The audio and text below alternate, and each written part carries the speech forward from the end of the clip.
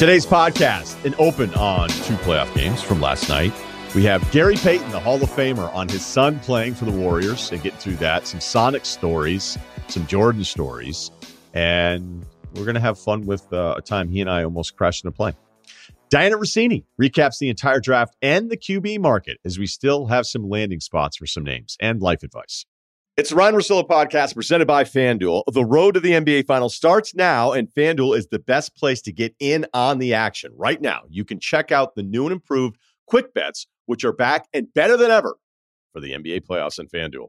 Find what you're looking for faster and easier with more props right at your fingertips. You can check out live bets like 3-minute markets and exclusive live bets like quarter player props, player assist combos, and more. So download the app today and bet with FanDuel, official partner of the NBA. The Ringer is committed to responsible gaming, so please visit rg-help.com to learn more about the resources and helplines available and listen to the end of the episode for additional details. Must be 21 and older, 18 plus in DC, and present in select states. Gambling problem? Call 1-800-GAMBLER or visit rg-help.com. This episode is brought to you by Arby's. $5 doesn't get you what it used to get you. I asked for change the other day. The guy gave me back $4. Introducing Arby's new 2 for $5 chicken wraps in your choice of ranch, barbecue, honey mustard, and a bonus flavor called Incredible Value. Ever heard of it? You can't taste it, but boy, is it sweet. Arby's 2 for $5 chicken wraps are here for a limited time at participating locations. Visit an Arby's near you or order ahead on the Arby's app. I'm going to start today with recapping the 2 games that we had last night. And Bill and I did a bunch on game 1. But as we kind of keep going with the importance and the level of these games, I'm not going to get staggered out where it's like I'm only breaking down the 2 series depending on the release of the podcast. So don't worry about that. We have you covered. Let's start with Phoenix and Dallas, the last game, because I made a joke after the game was over going, there's going to be people waking up today that go, oh, that's pretty close. Dallas is competitive in this series. I have a rule about series. I think sweeps are hard. I think betting on a sweep is stupid because I think human nature, and even more so now with today's NBA for the last couple of years, is that guys can kind of shut it down with their motivation, emotionally. I believe in these things where when you know you're superior, you don't try as hard. And I think that's happening more in today's NBA than ever before. So it's always funny to me how, like, if a series is 5 games, you're like, oh, they smoked them. And then it's 6. It's like, great series, really competitive. It's like, well, the games could have been close. And because it's 6 instead of 5, it was a great series. But you get the point. Like, I just don't, even when a team I think is overwhelmingly better than the opponent, I go, the other team's probably going to get one. They'll come home. Because when you're up 2-0 and these guys have no chance, you just don't really try as hard. And on top of that, when you think you have a chance, you can never match the desperation of the team that is truly desperate. So these are all kind of like principles that I have on playoff series. Having said that, I think Dallas is close to this series. I just don't. Does it mean it's going to be a sweep? No, because of everything I just said before. This is high usage versus team. Doncic was the second highest usage player in the NBA this season. And when the playoffs crank, it's another level. He's at like 38% usage. When you start getting to 40, that's like Westbrook and Kobe in their single years, which are the all-timers in NBA history. And is as impressive as Luka is, and it is that impressive that he can handle the ball. Everybody knows what's happening. He's looking for Chris Paul when he's in there, trying to get switches there. Sometimes they don't even need the switch. But I'm telling you, pay attention to the difference of how Ayton can hold up against a perimeter player, against some of the other bigs. And this is one of the great things about Ayton, because he gives you a chance. And that's why I really think this is an unpopular thing. But the more I look at like a Rudy versus an Ayton, and I'm not even talking about the offensive part of it, I actually think Ayton maybe holds up better in some of these perimeter matchups than Rudy does. All right, we can move on from criticizing Rudy Gobert. Although I did see a report the other day on Twitter, I think it was from a media member, I'm not trying to dump on it, but it was like, there's going to be a demand, him or me, that Gobert needs to be traded in a couple of days. Usually that trade doesn't happen at this part of the NBA season. I'm just going to share that with some people out there. All right, so back to this series. So Luka finishes 45, 12, and 8. He's 15 to 30 from the floor, but they were actually containing him relatively well, despite the fact that he had shot it, by the end of the game, you're like, that high usage, 15 to 30, that's really good. But he was 12 of 27. He got 3 buckets late towards the end of the game, which we are going to get to. But at that point, he had 38 points. So Luka's hunting for Chris Paul. On the other end, it looked like Phoenix was hunting for Luka. But the difference in all of this was, as I'm watching the game, I'm going, Phoenix is so much better than them tonight. But this was the argument for maybe actually an argument against three-pointers and the value, the absurd value they have in relationship to the rest of the ways you can score. The three-pointer is worth way too much. It just is, because Dallas stayed in the game. Kleber, who was 50% from the floor, spacing out Utah, making Rudy chase him out there. I mentioned it again. 50%, I think, and you're going, all right, is that going to hold up? And at one point, it's like, it might be even better. He was 5 of 6 to start the game. Every time it felt like Dallas was about to get blown out, they found a way to survive with three-pointers enough. I thought it was a very good argument for, is the three-pointer actually stupid? Because I felt like the separation between the two teams was so obvious in watching it. But hey, we have this other thing that we can do. We're just going to keep shooting threes the entire time. And again, this is not breaking news. This is what the game is. But I couldn't help but have those moments in watching that game going, this is where the three-pointer argument, like, I almost don't like it, because this is not a true definition of which team is better than the other one, because they're surviving. And then they stopped hitting them for a long stretch, and they got down 106-85.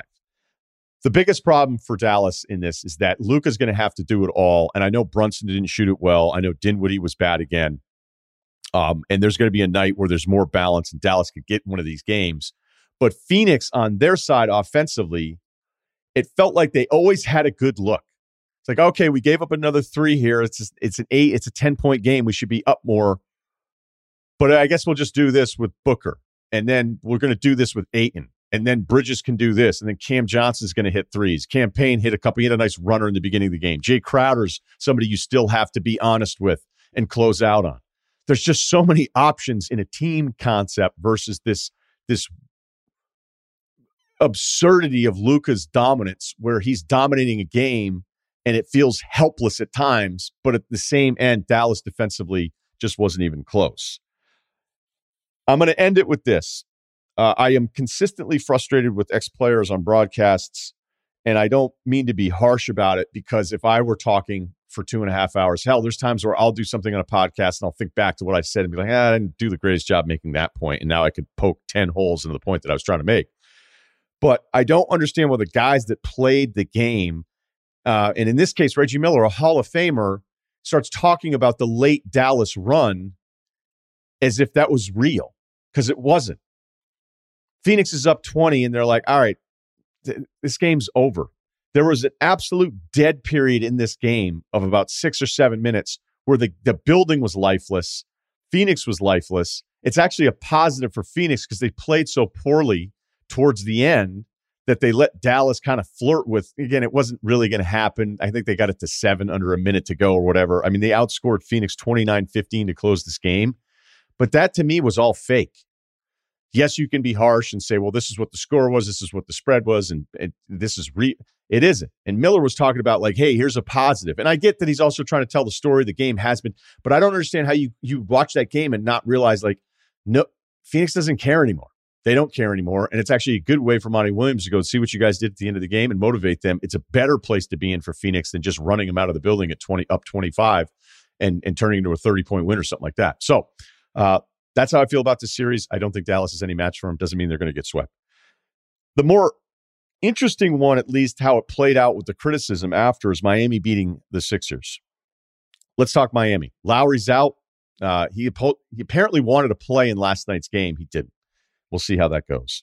Butler came off the game 5, missed against Atlanta. I think that's just Miami going, we don't even need you against Atlanta. And if we go to game 6, it doesn't matter. We're not losing this series. Okay, fine. We know Miami is a lot of things. They are great defensively. They are, I think their best player is Bam. And Bam is going to go off in this series because of the center matchups that we're going to spend some time on here.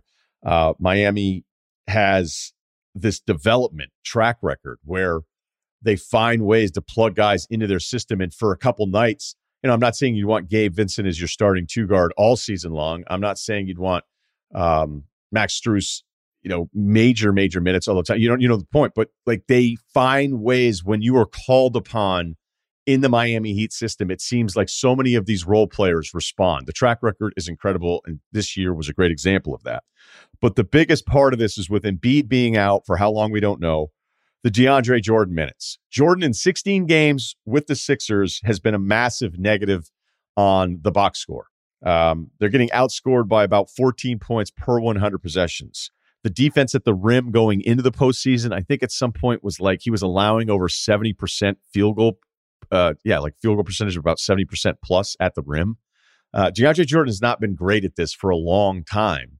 And Doc has a track record of being stubborn with playing his vets, going back to Boston. And, I've had a harder time defending Doc in some of the stuff. I don't think the Boston years were fake. I don't think he deserves zero credit for that.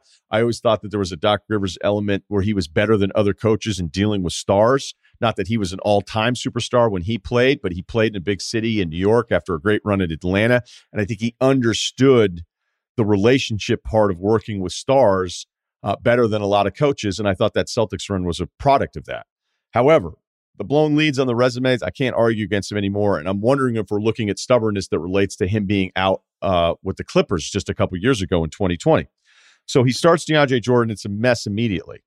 Like I said, Bam's going to feast in this thing. They bring in Paul Reed, who everybody loves. I believe we were incredibly visual as people. We're really visual as sports fans. I think if certain wing players were better looking, we would think they were superstars as opposed to doubting them because they're not attractive. I think body type plays into this. And I don't even know if this is like some deep, mean bias, but I think sometimes you could look at a guy like Alex Caruso and it takes you forever to go, wait, he's actually really good at basketball because we are so visual. So when Paul Reed is out there just wreaking havoc everywhere, you think, well, wait, you've got to play Paul Reed more. And maybe the Sixers do. But Paul Reed also had 5 fouls in 13 minutes. So it's chaos that you can see it. You're like, look how active that guy is. And look how active DeAndre Jordan isn't. Like, this is a no-brainer. And they have other options. I don't think Doc loves young players. I think there's a strong track record for that. And that's why some of the other young, unproven guys on the Sixers team, they're just not going to get a shot in the second round of the playoffs. So DeAndre Jordan comes back after being a net negative in the first half. He starts the second half and everybody's losing their mind, which I understand, but you had to know that this was coming. They also went non-center at some point, and there were some defensive possessions where, again, the Sixers got back into this game. It was close at the half. I think they were up a point at the half. But, there was a couple times where Harden was left as the rim protector on some rotations. There was a drive against Bam. You're like, that's not going to work out. Okay, so what does this tell us? Because after the game, Doc was like, I know you don't like it. It was almost like he was kind of getting pre-defiant for all the DeAndre Jordan second guessing here. I don't know that he has a ton of options. And when you take a guy like Embiid away, who I mentioned Doncic as the highest usage player in the playoffs, second in the NBA regular season, number one was Embiid. Now that was going to change a little bit. He had Harden for a full season. But remember when Doc blew, and again, the team did as well, the Clippers blew the 3-1 lead in 2020 to the Denver Nuggets. A bunch of different reasons, but one of the ones that I knew drove the front office crazy was the Montrezl Harrell Zubac minutes. With Jokic on the floor and Harrell on the floor, the Clippers were minus 27. With Jokic on the floor and Zubac on the floor, they were plus 9. That's a 36-point swing, and Doc kept going back to Montrez. It's not like Zubac was some rookie either, but that's Doc. That's what some coaches just, hey, I'm going to die with my vets. I can trust them. Trust is nice in theory, but it's when the reality is it's not working out there. So I don't know where Philadelphia is going to magically find some 5 pre-Embiid's return that's going to solve these problems. But don't be surprised if Doc, as he just told us, hey, I'm going to keep doing this because that's what he did. And it's probably part of the reason, I think it's a good chunk of the reason why he ended up not coaching the Clippers after 2020. So, Rudy, I know you had a question there. No, like you said it right. Like he's going to die with his vets, right? But the reality is he's going to die either way. Like they're not going to survive without Embiid. So why not take some chances? I'm just trying to understand why he's so stubborn and why he would make this decision. Because, DeAndre Jordan hasn't worked out in years for any team. If the answer to the question is DeAndre Jordan, then you're probably fucked either way. But why is he sees the stats, he sees the minutes, he sees that he's minus 25 or minus 22, I think in 18 or so minutes last night. And he sees that Paul Reed's playing kind of well, although I think you're right. Like Twitter falls in love with Paul Reed after one good game. It's probably a reason he didn't play a ton of minutes over the season. But I don't understand, like, is it because they're so married and he's so married to playing a traditional big like Embiid that he's like, I don't want to change up the system? I mean, they're screwed either way because I don't think they have a matchup for Bam no matter what. I mean, I don't think many teams have a matchup for Bam, but I'm just trying to understand why he would be so stubborn in this situation because like your Spoelstra's, your Nick Nurse's, like you would believe that they would completely revamp and change their lineup, change their entire system. Where I'm wondering if Doc is just like, we play with the center and that's how we're playing. So I think it's easy to pile on Doc. I'm just trying to understand why he would be so stubborn in this situation when it's kind of a win-win because you're not expected to win the series anyway without Embiid. It is a great question observation by you, because I don't love when a team is helpless. You're like, well, you should have done this. Like whenever I hear somebody say like, oh, that coach sucks, he didn't make any adjustments. Like I've heard it about Steve Nash a ton. Like, oh, he sucks, he didn't make any adjustments. Like if you're arguing, you can say Steve Nash sucks. Okay. If you say he doesn't make any adjustments, then you're being completely intellectually dishonest because he tried a bunch of different things and none of them worked because Boston was just better than them. And we have a really hard time at times just admitting, hey, that team's just way better than them. And it's not always on the coach here. And that's the case now without Embiid. The reason I think your point is worth like exploring further is two things. Doc said after the game that he asked the guys at halftime about DeAndre Jordan coming out and starting the second half. And he said specifically, like, we wanted a role guy. You know, Harden wanted the role guy. I don't know if Harden just wants DeAndre Jordan out there the way Kevin Durant like wanted DeAndre Jordan there as a teammate. So then Doc's thinking, if I just bench DeAndre Jordan, do the guys like him enough that then they're going to be pissed? But I don't love stubbornness. I don't love stubbornness with coaches. And that's why, like, even Steve Kerr changed up what he did 2 or 3 times in game 1 against Memphis. And that's the Golden State Warriors. Still trying to figure out who they are on the fly. So maybe they're a little bit more malleable because it was an odd season again, going, all right, now start it up in the playoffs, even though you had, 11 minutes with Clay, Steph, and Draymond. But he tried different things. But when a team is losing, we keep thinking that there's this like endless list of options to go to. And Philadelphia doesn't have those. And like you said, Bam doesn't matter. Bam without Embiid, it doesn't matter. Bam's just he's gonna beat up any of your options. So even though the non-center read stuff, the plus minus for a game played out in favor of some of those maneuvers that Doc went with, but you know what really ends up happening here, but it didn't happen with the Clippers in the Nuggets series, and that's why that front office, I think, got so frustrated with him towards the end. Is I like when I'm not saying I like it, but I find it funny when a coach is stubborn about something, and then it's a close game with 4 minutes to go, and the thing everybody was mad about him doing, he doesn't do. Yeah, and then you're like, oh, so now when it really matters, you're actually taking out the guy that everybody wanted you to take out. Well, I think it's funny too, like. You say you don't like guys that are stubborn. I'm with you on that, but I do think it would be funny. Like, imagine if he starts DJ in game 2 and pulls him after like 2 minutes and doesn't see another minute the rest of the game, and Paul Reed plays like 20 minutes and is awesome. Like, that's kind of what I want to see because I do respect stubbornness in that way. But it's just kind of just like, it kind of feels like it's just a dead man walking thing. And I don't know if we want to get into the Daryl Morey factor of this at all. Do you think Daryl's in his ear being like, Doc, what the hell are you doing? Like, this doesn't make any sense. Or do you think he's just completely hands off saying, we're going to have to just come back and do this thing again next year, probably without you, Doc?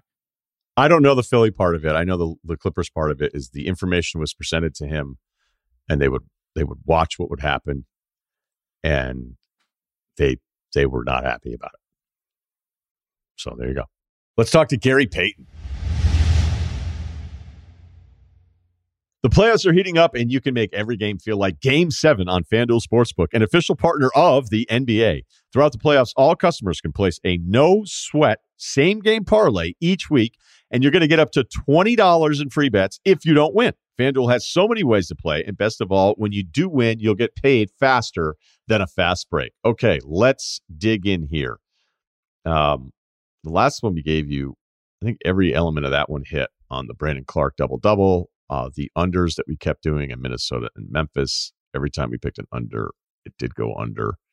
The highest number here is Memphis again, Golden State. Golden State's favored in that one again on the road. It's 227. It's a huge number. I would just say, second game, grind it in a little bit. Although that game might go really small. They just might go super small with the whole thing and everybody run around all over the place. But you do want to slow Memphis down. So that might be some kind of priority. Draymond will be back in. That'll probably slow it down a little bit. So if you want a total there, maybe the under there, 227.5. All right. If we look at the same game parlays, the Philly stuff is interesting because there's one where it's to score 20 points or more for Harden is minus 265, where you feel like without Embiid and the free throw part of this, I mean, that seems a shock. Butler's only minus 220.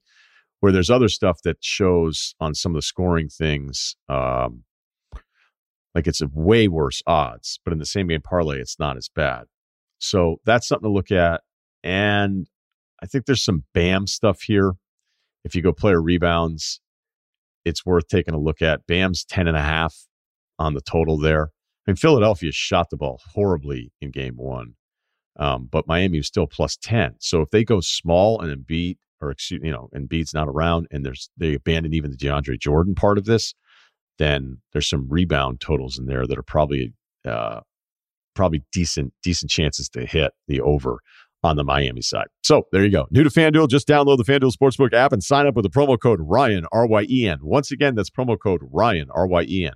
If you already have an account, you're all set to bet. No sweat. Either way, you'll get up to $20 in free bets if your same game parlay during the playoffs doesn't win. FanDuel Sportsbook, an official partner of the NBA, must be 21 and older in select states. Refund issued at non-withdrawable free bets that expire 7 days after receipt. Max free bet $20 per week. Restrictions apply. See full terms at sportsbook.fanduel.com. Gambling problem? Call 1-800-NEXT-STEP or text NEXT STEP to 53342 in Arizona, 1-800-789-7777, or visit ccpg.org/chat in Connecticut, 1-800-GAMBLER, or visit fanduel.com/RG in Colorado, Iowa, Indiana, Illinois, New Jersey, PA, Virginia, or 1-877-770-STOP in Louisiana, 1-800-270-7117 for confidential help. Michigan, 1-877-8 Hope New York, or text Hope New York 467-369 New York. Tennessee Redline 1-800-889-9789 Tennessee, or visit 1-800-GAMBLER.net West Virginia. Gary Payton, legendary Sonic, all-time 90s player, all-time trash talker, Hall of Famer. He's going to join us now. Gary, I want to start with your son, who we've really all enjoyed watching him.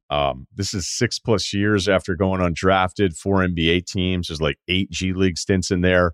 I know you were there for game one in Memphis. What's this been like for you to watch his journey? Well, you know what? It's really not that hard for me, because during the 6 years, the disappointment for my son was when he didn't get drafted. We knew he was a good basketball player. He just had to find a niche and a knack for a team that wanted to let him play the style of basketball that he wanted to play. I think Golden State was their team. Kerr, he's letting him be him. You know what I'm saying? Once you have value for a player, it's just like the Tuckers from Miami, them type of guys, man, who they're really not the superstars, but they're the glue. And my son is the glue to Golden State, as on the defensive end and everything else, because he does so much. And if you get a plus from him when he scores, that's a big plus for you, you know. And I just think that I've been expecting this, and he finally got the opportunity. And I think he's taking advantage of this now, and he's playing well right now, because I think he's got that confidence. And I always tell people, basketball is about confidence. When you get a confidence level where you're going to be to that point where when you take a shot, you think it's going to go in all the time. You know you're going to make a great play. You're going to know you're going to do good things. You do that. But when you are on the basketball floor and every minute you're thinking, well, is he going to sub me if I make a mistake? I'm only going to be on the floor 2 or 3 minutes. That's not a good system to have. And I think my son had that for the first 6 years with a lot of teams that didn't really give him an opportunity. And now he's got that opportunity, and that confidence is there. And they done found a good basketball player. I've watched the interviews. I've read about your upbringing, and I know your dad's nickname was Mr. Mean. And I wonder how much of his tough love, his tough parenting, how that influenced you as a father. Very much. When I grew up, it wasn't like me raising my son. You know, my son had a silver spoon in his mouth, you know, because he had big houses, he had cars, he was going to private school at first, and then, you know, at the end of his schooling, he decided he wanted to go to public, which was great for me. I wanted him to learn how to become that type of guy and go to a school that they don't cater to you. You know, I never got a cater school. I never went to private school. I never went to none of that. So it was one of these things where my father always put me down. And I like that. I like when he always tell me if I had 35, my father always used to tell me I should have 50 on the team. And that's what I like. And that's where my toughness became. When I started doing it with my son was, you know, he was the ball boy for us. He used to be around basketball all the time with Seattle and things like that. and he got the knack for basketball, and that was good. And now that he's understanding, everybody say he's quiet, but that's just him. But he's got that killer in him. That when he's quiet, that means you should be worried about him, and that's what he's doing right now. That's one of the things I always loved about you, the toughness. I knew exactly what I was getting, but I got to wonder what that's like as a rookie. Like you come in, 90, 91, the team went through 3 coaches. We know you're a top pick. We'd all seen you play in the Pac-10 at that time. So we kind of knew what's that like for a group. And it wasn't like this team had won a bunch of games. Kemp had been there a couple years. What was it like you trying to figure out, I'm sure you didn't give a shit about trying to fit in or not, but I'm imagining as a young player, somebody like, wait, I know this guy's tough, but what the hell is this all about? When I came in 90, and Sean was in his second year, and we was under Casey Jones, and it was just a difference. It's a difference. I went through the same thing that my son went through for 6 years. You having coaches that don't believe in you. You think that they want you to do certain things. They're used to certain other stuff. Casey Jones was used to Larry Bird, Kevin McHale, Robert Parrish. He was Danny Ainge and stuff like that, and Dennis Johnson. He was used to that. And me as a youngster coming in at 20 years old, I got to learn the game. I had all the confidence and ability to do it, but I didn't learn the game. I was going against the Larry Birds at that time that were older, the Isaiahs, the John Stocktons and the Jordans, and they were killing me. And they didn't learn how to teach me the game or give me a confidence in that game. And when that happened, I started failing, and I looked like trash for the first 2 years. Everybody was like, oh, this is a bust. They picked him at number 2, thought he was going to be this and that, but he's not that. But it wasn't about my talent. It was about my confidence of what I needed to have. And I didn't have confidence. And then when George Karl came in and he gave me that confidence, and me and Sean Kemp took off. We took off to another level, and it was just a great 8 years that we had a run. And we had a great 8 years of run, and then next thing you know, we became the glove and the rain man. What's that relationship like at camp at the top of your powers? What was that like? Well, it's still real great. As a matter of fact, I had a conversation with him yesterday about some stuff, man. And he's coming to see me this weekend. And we're going to hang out at some of the games. So, our relationship is really great. He's like a little brother to me, and, for him to be there before me, and I'm older than him, it's crazy. But, anytime he needs help with anything, like yesterday, he needed help with some stuff, and he called me. He texted me emergency, and we got it solved. But it's just like when you have a relationship with a person like that and become really close like that, that's what you want. You want that from a basketball player that you played with and did a lot of things. And then as you get older after basketball, you guys can still be that family type, close type of situation. And that's what me and Sean is. You found yourself in those first couple of years trying to figure out, how does the light switch go off? What were the things that you were saying to Kemp? I still think Kemp, it's arguable. He's in the conversation of best in-game dunker I've ever seen. Vince, MJ certainly, but some of the Kemp, Dominique, Kemp was so powerful. It was also humiliating too when he would do it to you at times. And that's the kind of stuff we all grew up watching, man. I'd love to know more about how you guys as young players, though, were talking to each other as, 6 years later, you're playing in the NBA Finals, how you built to that point. How you build to that point is when you get with a player and a person and you get off the court and you hang out with each other a lot. When we hung out with each other a lot, then we get on the floor at practice and we start talking to each other and we get a relationship and we get respect for each other. When you have respect for each other, then you gain a relationship like that. And with us, it doesn't matter. We could have said whatever we wanted to say to each other, but just don't take it personal. You don't supposed to take things personal. You know what I'm saying? If Sean told me something, I can't get mad at him. But if I did get mad at him, we would have to let that go. You know what I'm saying? And then after the game, we still hanging, being friends. You cannot not be friends after something because we're trying to help it. People are in a heated moment of games and get mad. So what? Me and him had a relationship where we never got mad at each other. They might have thought we got mad at each other because we yelled at each other, but we didn't. We let each other, we can say anything to each other, anything. I don't care what it was. And we didn't take it personal. And that's how you get a relationship with a basketball player or another person if you want to be that good. And that's what we did. And we got better and better. You know, the only thing I ever tell Sean is that I regret that he didn't work out the contract and he left. You know what I'm saying? He got traded. You know, we should have worked that out because right now I think if me and Sean would have stayed together until I left Seattle, he'll be a Hall of Famer right now. You know what I'm saying? With me. But, you know, that's another case. But I always say that's the only thing Sean really didn't listen to me with is about the contract stuff. And I understand it. It's life. But I think we should have worked that out a little bit more and we should have stayed together for a good time like John Stockton and Karl Malone. The 96 finals, you've talked about it a million times. I'm sure you've been asked every single question about it the entire time. And then the defensive assignments and you taking Jordan later on and the frustration with that.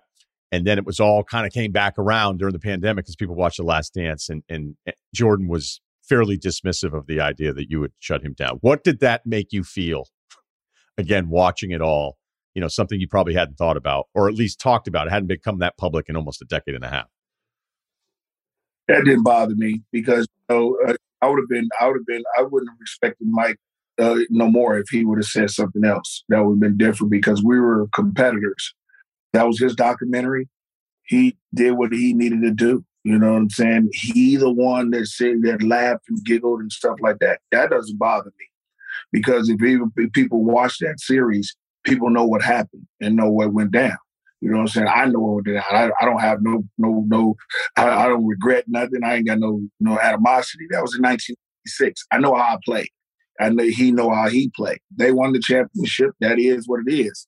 You know, but as you know, before the series started, I was hurt. People didn't really know that. And George Karl made a decision on not putting me on him because he wanted my offense. So that was fine. And then all of a sudden, game 4, I decided to start guarding, you know, and it switched up for us. You know, we won 2 games by almost 20 points or more. And that's just what happens. But Mike wouldn't have got my respect if he would have said anything else, that I got him or whatever. But that's not Michael Jordan. Michael Jordan is Michael Jordan. He's going to be competitive. He's going to be who he is. He, you know, we always say, you know, you could argue if he was he was the best. I don't categorize people as being the best at nothing. All of us was good. You know what I'm saying? So it doesn't bother me about that documentary. I really don't care because it doesn't make nothing. It doesn't change anything in our lives. You know what I'm saying? He's a Hall of Famer. I'm a Hall of Famer. He's on the top 75. I'm the top 75. Who cares? You know what I'm saying? He won it. They're well deserved. The trash talking part of this, like I don't even know if you'd make it to the second half in today's game. No, I wouldn't.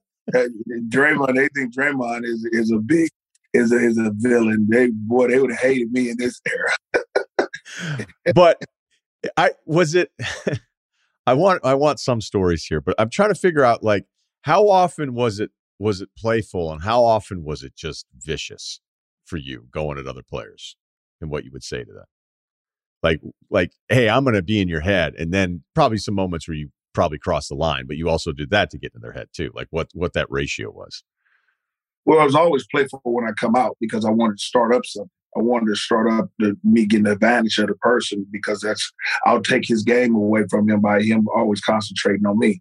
That was my whole intent every time I came into a basketball game. But as it getting personal, a lot of the guys didn't really get personal with me. You know what I'm saying? Some of them would, and then, you know, they would try it, and then people were like, yo, that ain't the one to get personal with. What's the worst somebody tried something you on? Well, nobody really tried nothing on me. You know what I'm saying? I'm just going to be honest with you, you know, because they knew I was a no-nonsense guy. And, you know, it was about fun. If you couldn't deal with it, don't work with it. You know what I'm saying? I think Tim Hardaway was probably the only one that really, really tested me before. He's from Chicago. He's a guy where he doesn't back down. I'm from Oakland. I don't back down. And we got into it, and we didn't like each other for a good period of time. Whereas now, as we get older, it doesn't matter. He's a great friend of mine now. I'll be at his Hall of Fame induction this in September because, that's just what it is. I've been fighting for him to get on the Hall of Fame for years now, and we finally done it. So, it happens. You know what I'm saying? That happens. It was basketball at that time. That's when I thought basketball was great because we could talk, we could chatter, we could do a lot of things to each other. We didn't have to go to video films and see if it was flagrants and all that old stuff. You know what I'm saying? We could just play, you know what I'm saying, and talk whatever we got to talk. But I think Tim Hardaway was the only one that really, really challenged me. I never had no challenges from nobody else. I think people always told the coaches and everything always said, just leave him in his shell. If he doesn't look like he's there today, just leave him alone. Don't start talking to him. And they would leave me alone. Okay, how about this? Was there a moment where somebody got so mad at you, like they were okay, now it's something you said and they couldn't handle it? Like what do you think the maddest? Is there a story there? The person that got the mad? Lamar Odom was probably the worst. And I felt really bad about that, and I still feel bad about that to this day. I was talking about his mom, and I was talking about her bad, and I didn't know that she passed the day before. And he was so mad at me that he didn't finish the game, and he went in the back, and I heard he was very upset and, going through some emotional stuff. And next thing you know, when the game ended, his peoples came over and told my peoples that, he was very upset and, his mom had passed and Gary went over the line. And me being who I am, I'm not a guy who's going to say, forget it. So what? You know what I'm saying? Because if that was my mom, I would have been upset too. But, I went over there and apologized to him. And, it was one of the things where, me and him didn't talk for a long period of time. You never had a losing record in Seattle. Did you know that? I did. I knew that. That. The only thing I came close to was when we had the lockout and it was 25-25. But It was a losing record. So, I never, my 13 years, yes, I never had a losing record in Seattle. How bad was the end when you got traded for Ray Allen? Because I've read about it. I remember when it happened and we were trying to figure it out, but it felt like you felt personally betrayed by ownership at that point. Like you could have stuck it out, but then it had crossed the line. What happened with that? What led to the trade? Well, the ownership during that time was really bad. A lot of things were said, a lot of lies were going on. It wasn't really, I tried to stick it out. I tried to do it. Nate McMillan was the coach at the time. He was trying to talk to me, and it just got to a point where the lies got to a point where I couldn't deal with it. I just couldn't handle it. My agent went in there and told him we had to do what we had to do. At the time, George Karl was with Milwaukee, and I was still, I was still an all-star. I was still hot. I was in my prime still in 2013. 2003. I'm sorry, and. It was just a point where, listen, I was just like, there's had to be something done, and at the time, George, like I said, George was at Milwaukee. Milwaukee wanted to part ways. So me and my guy from Oklahoma State. You're talking about the trade? Yeah, the trade. It was us two and 5 other players from Milwaukee. Desmond Mason. Yeah. Me and Desmond. And I just talked to Desmond. And me and Desmond gets traded for Ray and 4 other guys. So it is what it is. The management in Seattle was so bad and the ownership was so bad that these guys, and you see what happened, how that happened. The team gets sold and now you don't hear from that management. So that was just bad management and just bad people around Seattle at the time. When you ended up with the Lakers, does it start with Magic recruiting you and Karl Malone and putting it all together? Like, how did that come about? Because I've heard it was Magic. Magic just says, "Hey, let's get this done. Come to LA." Well, Magic was a big part about it, but I didn't come to Seattle. I didn't come to LA because of Magic. I came to LA because of Shaquille O'Neal. Shaq was like another like little brother to me, and he was like, "Yo, let's do it."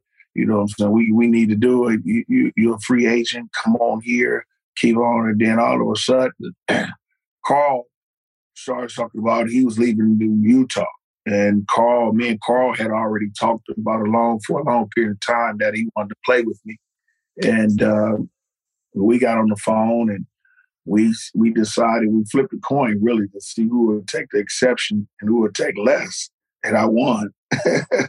And so he took the less and I took the exception. Wait, so that was double. That was like right? You made $5 million probably on the exception. And then if he's in the second exception, I think it might have been under $2 million.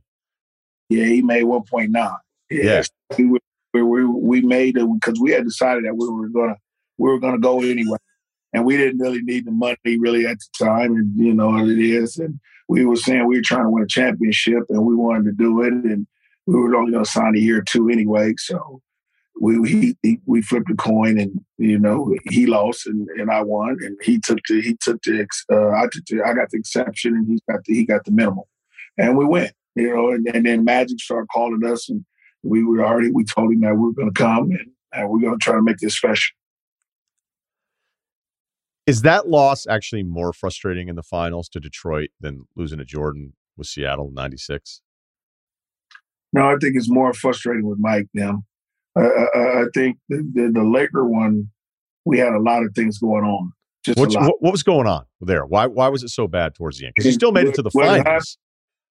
Yeah, we made it to the finals. That's because of great coaching with Phil and our great cast, our second cast. Because I was the only one of the superstars that played all 82 games, which everybody don't understand. You know, forgot Kobe was going through the situation he was going through in Denver, which was what caused a lot of havoc because he had to go back and forth from Denver all the time, so he wasn't really with the basketball team at the time. Then we had Carl, who got hurt in 20 games into the season and missed the next 60. You know, he missed the next 62 games. He missed 62 games. And he was a big part of our triangle because he kept everything going. And then we had Shaq going through the turmoil with him and Dr. Buss. So that was a lot of things going on. And we never really played with each other on a full tilt. Us four should have played with each other on a full tilt. It'd have been a whole different story. We started off 18-2. You know what I'm saying? So that was a situation where I just thought that we didn't be together. We wasn't together. And by the time that we really got it going in the playoffs, Carl got re-hurt in the playoffs. And then at this time, Shaq and Kobe, everybody's mind was just tore up. And we just couldn't fight a good team who had got to rolling in the Detroit Pistons. They was just rolling. They had everything going. And all their players was getting there, you know, Rasheed, Prince, Chauncey, you know, Big Ben. They were rolling. You know what I'm saying? And we, you know, they beat us in the first game, and then Kobe hit a big shot, and we tied it up. And then all of a sudden, we went to Detroit, and they beat us three games out of the three. So that wasn't even it. I don't even look at that championship and say I'm disappointed because we didn't have our full tilt during the time. There's been a thing going on now for years as we've seen this game evolve in a very short amount of time, right? Tons of threes, small guys, nobody runs it through the post. Hell, you would have been like one of the top post possession players in the NBA today. Yeah. If you think about the way that you would kind of hybrid perimeter and post play. There's so many players from your era that just kind of dump on this. Hey, why don't they do this? I don't know. I've never talked to you about it, so I don't know if you look at Steph flying around and say, well, why don't they do this? I just want to know, when you sit there and watch that game, one of the playoffs, you see Ja doing what he's doing, you know, seeing a Jordan Poole come off the bench, what Steph has done. How different does it look? Like, how do you talk about this game with your era when you sit there and watch what some of these guys are capable of today? Well, I don't say what they're capable of. I just say that it just changed because of athleticism that they have. They have a lot of more athletic people in the NBA than when we were. I don't say they are more athletic than us. I just say it's common now. So we take an example. Their weapon now is a 3-point shot. Our weapon was the big man. Nobody in this era would be able to guard Shaq. Shaq will score 50 every night. They would have to foul him all the time. He'd be at the free throw line all the time. It's no way possible. But what the problem would be is that he couldn't guard anybody neither because he couldn't get out there and defend the three. You know what I'm saying? So it'd be different. But as I see the younger guys in this era, they go and dunk on people. They doing this stuff and all this scratch. My son scratches his head. I would hurt one of them. You know what I'm saying? So when he dunked on Bane and he was scratching his head to kind of show him up a little bit, but he got away with it. Yeah, I would hurt my son for that. He would the next play he'd come down. I would try to break his back. You know what I'm saying? See, in our era, that's disrespectful. You know what I'm saying? You made a good play, gone on about your business. You know, you did it. You know what I'm saying? But that is what their era is about. When you on a fast break and it's 3-on-1, and you can go get a layup after you've made a great stop, and you stop and shoot a three, and you don't make that shot, and the other team gets a rebound and come back and score. That momentum swing change could have been from you being 5-0 to now you're going to be either 3-3 or 2-3 when they come back down on the end. And that's not good shots for me. That's just not good possessions. And that's what they do. But this is their era, and we can't talk anything about it. All I can do is sit on the sideline and just shake my head and say, that's not basketball that I'm used to. But it's not my era. This is their era. Do you like Chris Paul? Love him. Love him to death. He's the one that I always say, it's only, to me in this game right now, it's only two true point guards. That's Chris Paul and Rondo. That's it. I don't think it's any other true point guards.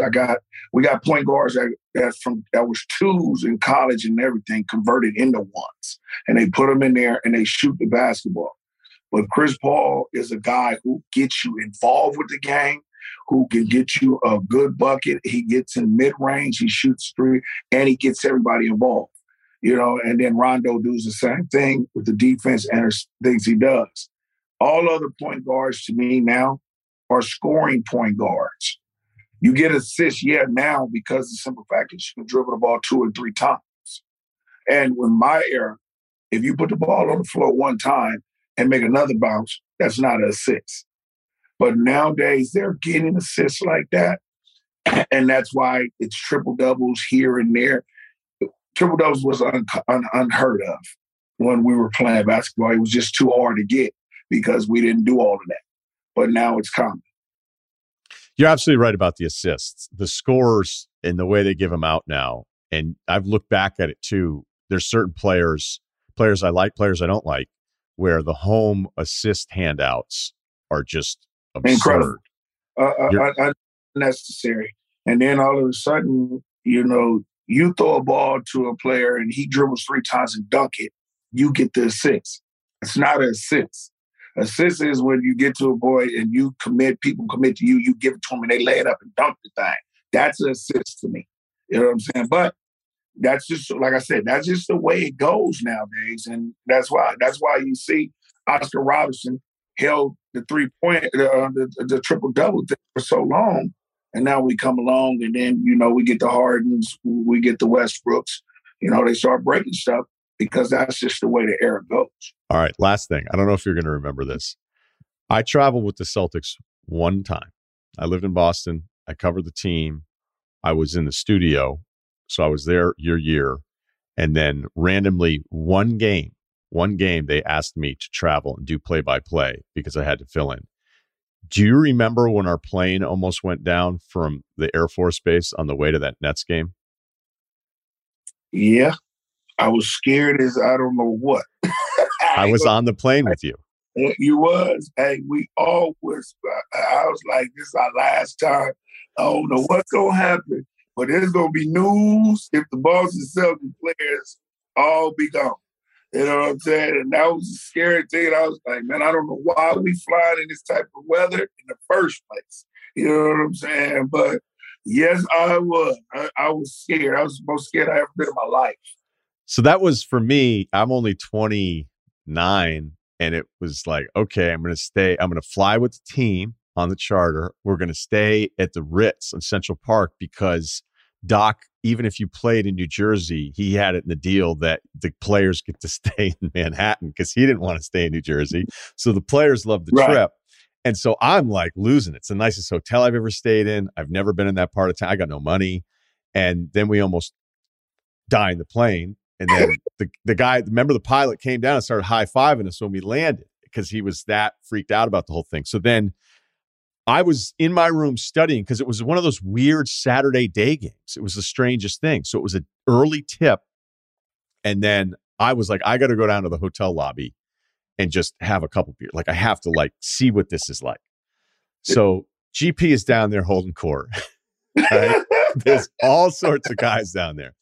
And I'm this one white guy standing off to the side who nobody's talking to because I don't know anybody anyway. You and I don't know each other. You shouldn't have known who I was. I was filling in on the radio broadcast, and you were telling this story, and everybody was like, "That's right, GP." I tell my boys this story all the time, and everybody's like, "You're the king. You're running it." You're asking like, "How many All-Star games has Allen Houston made?" And they're like, "Not as many as you, man." And it was hilarious.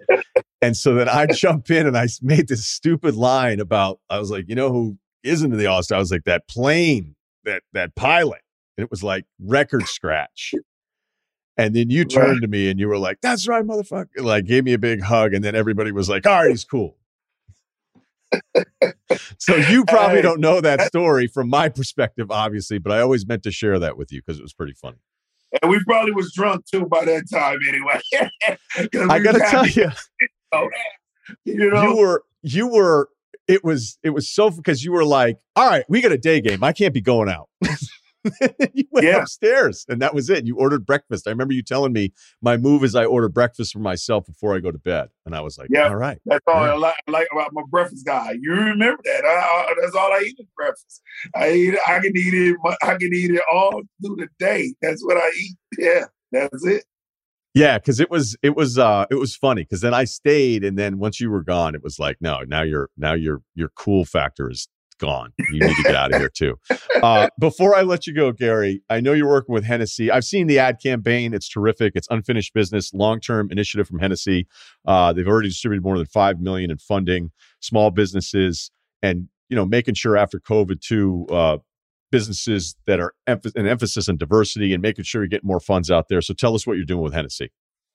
Well, this is a big thing. Unfinished business is a big thing. I've been working with Hennessy now for a couple of months. We're just trying to get the Black, Latino, the Asian, we're trying to get them back on their feet. As COVID we went through COVID, a lot of businesses was lost. I hate to see small businesses and they spend all their money. And next thing you know, it's 2 years down the line and they done lost all their hard-earned work, everything. And we're trying to do something with Hennessy. And I think it's 17 or 15 other NBA teams that are doing it. We're going to put $2.5 million into it this year. They've already put $5 million into it. Now they're putting 2.5 to make it $7.5 million. And we give out help to get these people businesses back. Because I can know if you go in your hometown right now, you still see a lot of businesses boarded up. A lot of things are there, and they can't get the boards off and get their businesses back up. This is what we're trying to do to help it become that way. And I've teamed up with them too, with my foundation and stuff like that, because we want to help. I want to help these people get their feet back under them and get their businesses back. Because right now, a lot of people are behind on mortgages. They're behind on a lot of things, and they're losing this stuff. And it's not their fault because of pandemic. So we need to get this help with them. And I want everybody to understand that we can get more people to sponsor this stuff and get it more. Hennessy started it off. Great company. I'm glad to be a part of them and being a partner with them. Now we got to get other people to do it so that we can get these people back on their feet. He's a Hall of Famer. He's one of the top 75 players in the history of the game. He's Gary Payton. Thanks a lot. Really appreciate it. Thank you, guys. I appreciate it. Anytime, let me know. This episode is supported by State Farm. So look, a little rock hit your dude's windshield on the highway. And at first you're like, what is that? I'm like, oh, it's just a little mark. Nope. Now by the end of the ride, it's a big crack. And it'd been a while. So I check out the State Farm app. I go, hey, this is what happened. And the funny thing is I was like, do I want to go app first or do I call? Old school guy, probably should call. It's like, let's check out the app. Not only did it take a minute to get done, they set up the glass replacement. They told me the estimate ahead of time, said, you want to go ahead with it? And I was like, now I understand. It's all in front of me, all done. I don't even have to talk to anybody. That's how efficient the insurance game has become. But really, the only words you need to remember are, like a good neighbor, State Farm is there. State Farm has options to fit your unique insurance needs, meaning you can talk to your agent to choose the coverage you need, have coverage options to protect the things you value most, file a claim right on the State Farm mobile app, just like I did, and even reach a real person when you need to talk to somebody. The app was so good, I didn't even need to do that. Like a good neighbor, State Farm is there. Learn more at statefarm.com. Apple Card is the perfect cashback rewards credit card. You earn up to 3% daily cash on every purchase every day. That's 3% on your favorite products at Apple, 2% on all other Apple Card with Apple Pay purchases, and 1% on anything you buy with your titanium Apple Card or virtual card number. Visit apple.co/card calculator to see how much you can earn. Apple Card issued by Goldman Sachs Bank USA, Salt Lake City branch, subject to credit approval. Terms apply. Joining us, she's a tough one. She's a tough one to get. In demand, Dianna Russini of ESPN, terrific on all NFL coverage. Thanks for joining us today. What's up? Hi, in demand. Who wrote that? It says here on the notes. It says on the notes, introduce in demand. We know how popular you are this time. All right, so the draft is behind us. I want to dig into a bunch of different things here. Look, the quarterback headline, and I ended up being kind of wrong about this one. I always feel like everybody dumps on the quarterback class, and as you get closer to the draft, teams get a little desperate, and they start taking somebody. It was the opposite. It went even worse than any of the projections. What was the sense that you got of how it ended up being one guy in the first round and a long wait for the rest of this class? It's one of those drafts where it actually played out what scouts and GMs were sharing with me before. And I don't want to say I was ignoring them, but I wasn't completely buying in because we see every year there's such a pattern. Teams get antsy. They start moving up. And, even when we head into drafts where the quarterbacks aren't even rating that high, quarterbacks are still going in the second round. And then it played out exactly how I think a lot of teams knew it would, which I think we can say the quarterbacks went where they should have. Based on the type of talent that's out there, it kind of all leveled out and they fell where they should. There was no one that reached for one. There's no one that I thought fell too far. Once the dust settled and I just took a look back and even just having conversations around the league, there's still a little bit of it's not even shock, but it's like, man, this is kind of wild just to think, a class that just didn't have a lot of good quarterbacks. That's just the reality. In fact, it was almost historically the worst draft in terms of quarterbacks and where they fell. I think it came close to like 2015 that year. So, yeah, I think it's one of those. We're going to look back on this draft and say that was just the year the quarterback didn't really matter as much. Yeah, looking at just it overall, I mean, it's one thing for Malik Willis to end up going to the third round, which felt like forever because Ritter was mentioned. It was like, hey, they'll probably end up being three of these guys that go in the first round. And then you have Sam Howell at one point was projected to be a top 10 pick, go in the fifth round. I don't know. Like this ended up being, it doesn't normally happen this way. And we can go back to the EJ Manuel draft and go, all right, well, that was kind of like this. It's like, yeah, but still think of the projections. Even if you didn't like this class, this ended up being something that was a disaster for this group. And Malik Willis, who shows up to the event, he goes in the third round of Tennessee out of Liberty. And I know you have more on the A.J. Brown trade and all that kind of stuff. But what do you think led to the decision of Willis, landing there once a team probably felt like, hey, we have this guy rated higher than this. We have to make a move, or what it means maybe for the future position for the franchise? Yeah, I think what made that move really interesting to me and the fact that Tennessee went after him was I did not know Tennessee was in the market for a quarterback headed into this draft. That wasn't the chatter I was hearing. We know that, Ryan Tannehill, he wasn't at voluntary workouts. And, there was a lot of talk down in Nashville about whether or not he should have been there on phase one of the offseason program. And purely on the fact that it ended the way it did. 3 interceptions against the Bengals. Eli Apple picks you off.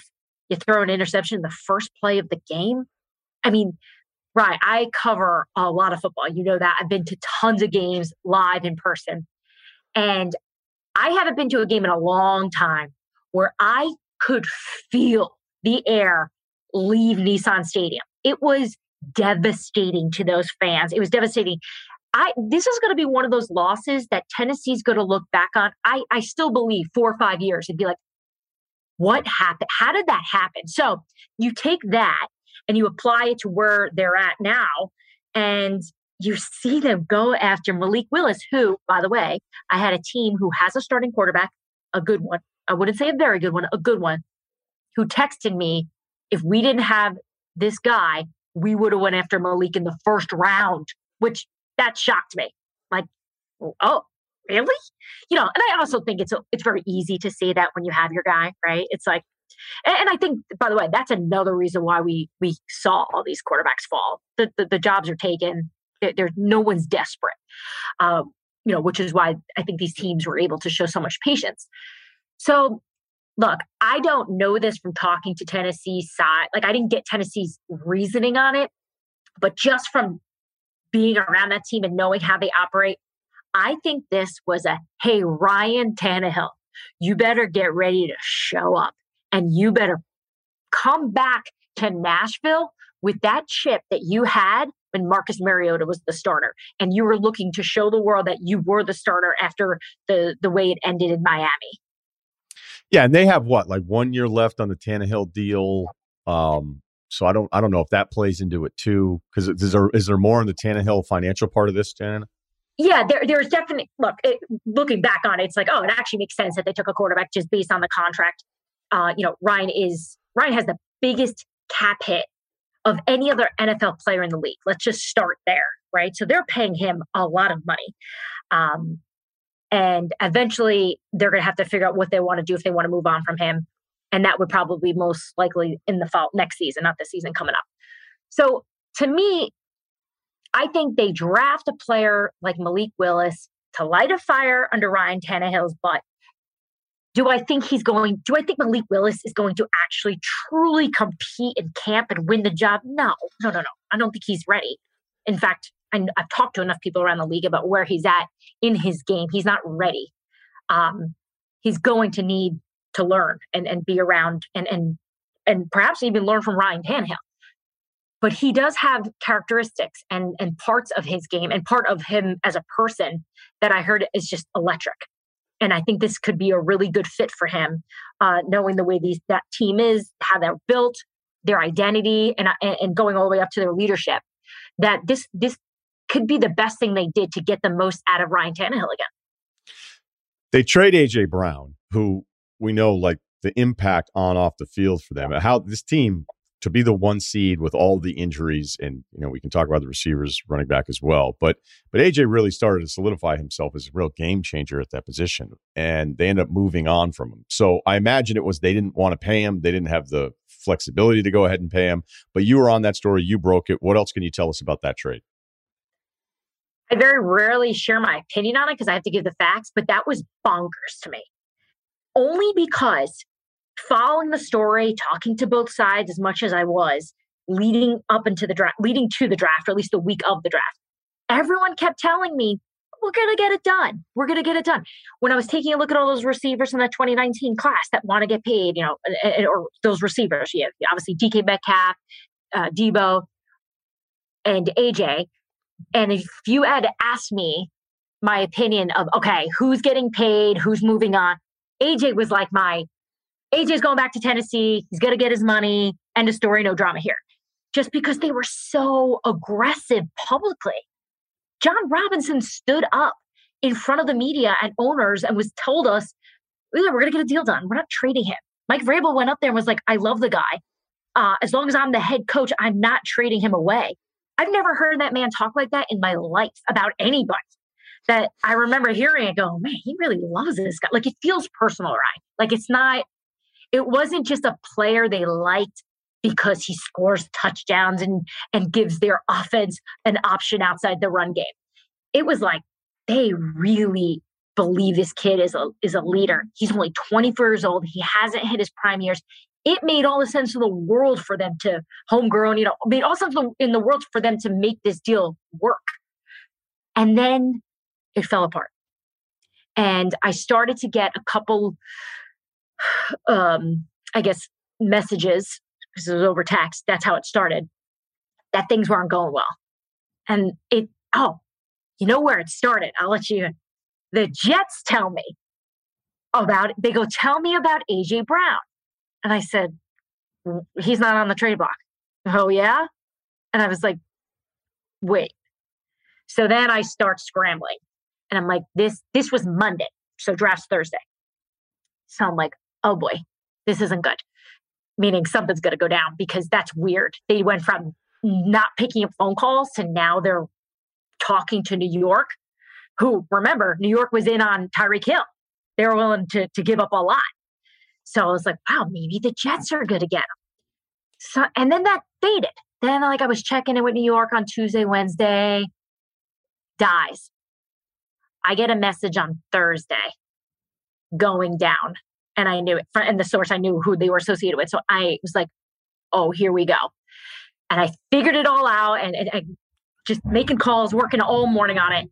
And it turned out that it was essentially during the week, the Titans had made an offer. The offer was not good enough. They sent back a number that they wanted. They said, no way. They said, okay, well then trade us. And then that's when Howie swooped in. And Howie Roseman from the Eagles, obviously in the receiver market for a while here, trying to look for a stud. And it was just perfect timing. And he obviously was able to get the deal and get the contract. And Ryan, I was waiting all night at the draft. Not for the trade was agreed upon. It was agreed upon in the afternoon.